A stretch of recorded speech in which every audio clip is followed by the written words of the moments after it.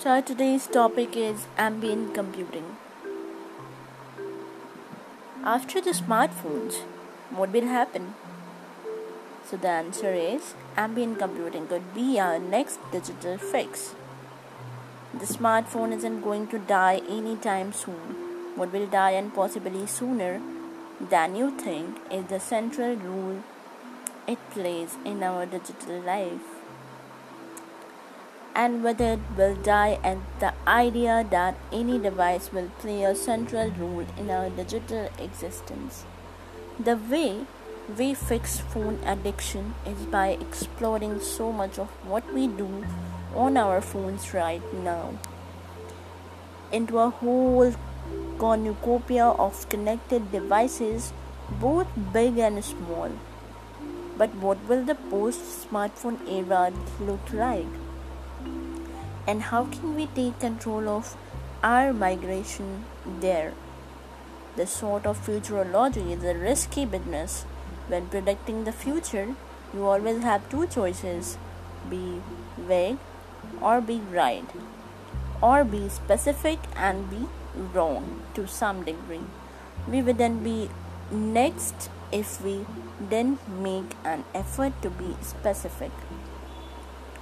So I'm going to try to further refine my vision of what follows the phone as the next major era of digital, because mindfully making the journey to that era is critical to not repeating the mistakes of the past.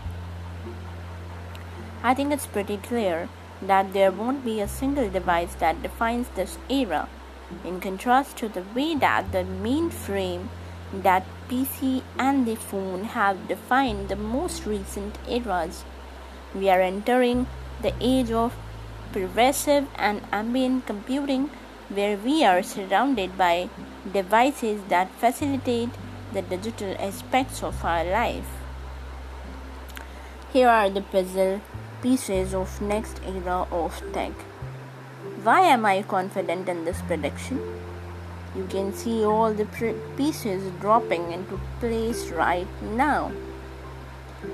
Extrapolate forwards from these pieces by developing and connecting them, and you can see the future coming together.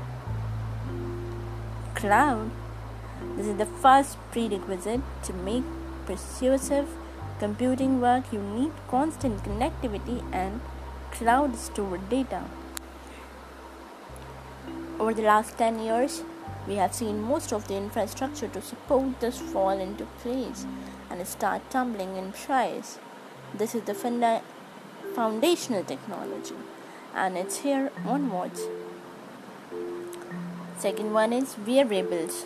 Wearables tech is the earliest manifestation of the diminishing of the phone centricity in our lives. My watch takes away notifications from the phone and sometimes music too. My earbuds are tiny ear computers that right now add a voice gateway to Siri, but I'm sure there's more to come in the future. More than that, wearables have the potential to be our major identity device. Again, we can see all the echoes of that future technology in what we have today. I can sit down at my computer and it automatically locks me in because it senses my watch and verifies my identity via it. Many of my day-to-day shop purchases happen via my watch and Apple Pay because it's running constant biometric authentication as long as it's attached to my wrist. My smart home knows where I am and basically what I am doing because my watch tells it. Any screen becomes my screen simply because the watch tells that screen to make it so. These personal devices have an incredible potential to be central to our digital existences without demanding our attention in way phones did. So wearables are both central to this vision as the identity components, but also a strong leading indicator of the diminishing role of the phone. Now, smart speakers. Speakers are probably the most star-trekky of technologies we are using right now. Characters in the latter series of the franchise used computers by talking into the air, with a computer voice responding.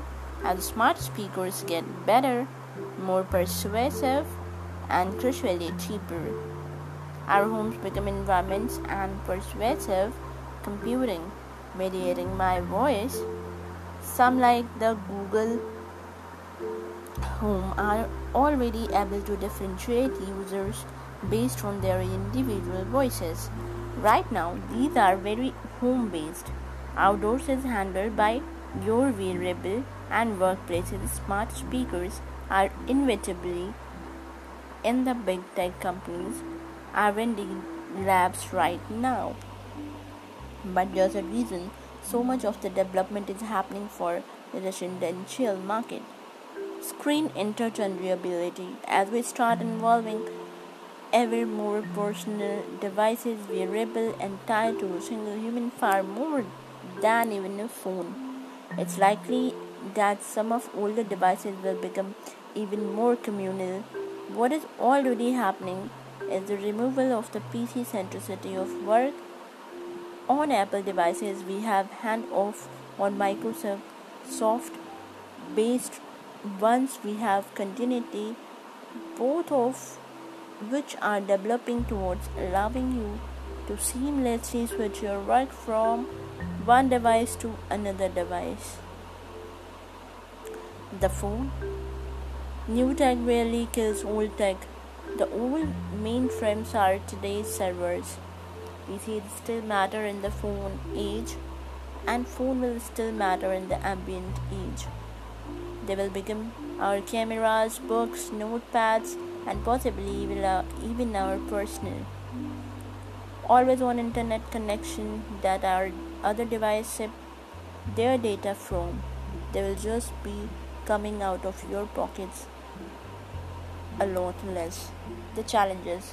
One of the interesting things about this wave of the future is that there will be no launch, no keynote to look back on that redefines this age. We'll slowly add more and more tech to our lives, and one day we will wake up and realize that we are no longer staring at our screens and the whole time, and that's a good thing. But there are still some things we need to be mindful of as we drift progressively into this ambient future. Platform lock in. Right now, there's precious little interoperability if you live in the Google ecosystem. You are going to want devices from that ecosystem. Ditto Apple and Microsoft. Amazon plays a little better with others, but offers a less complete ecosystem of its own. The more you commit to an extended range of devices from one ecosystem, the more logged in you are. That's great news for the vendor, but terrible for you as a consumer. It's not great for other businesses either, as the gatekeeper tax kicks in one sense. This is why, as someone who largely lives in an Apple ecosystem, it was actually good news to see Apple dropping out of the router market. The company no longer feels the need to produce every element of the ecosystem. If I ever have to switch away from their products, those non-Apple devices I have can come with me. Data security and control. Once your data is in the cloud, what's happening to it? Is it being kept secure, then encrypted, or is it being analyzed and sold on? And if it's being mined in that way, is it a price you are happy to pay for cheaper kit or cloud storage? The last 6 months have made everyone much more aware of this, but we need to start making smart, mindful choices of where and how we store our data and who we trust to do that. Even more than that, current Internet of Things devices have a terrible record on security. We need to up our game on that, either as providers, partners, or consumers. Cost.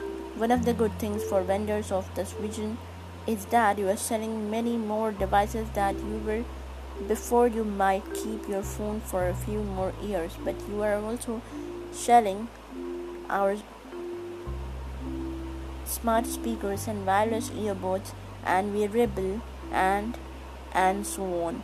We might end up spending a whole lot more on tech but not notice it is because it's more incremental, shattering the screen. For all the surface complexity of the vision, it actually simplifies the digital experience. You can access what you want, where you want, whenever you want, and you don't have to stare at a screen and the whole time to do it. It takes all the advantages of the smartphones and magnifies them while taking away the major downside and addictive screen. Personally, I can't wait. And this article is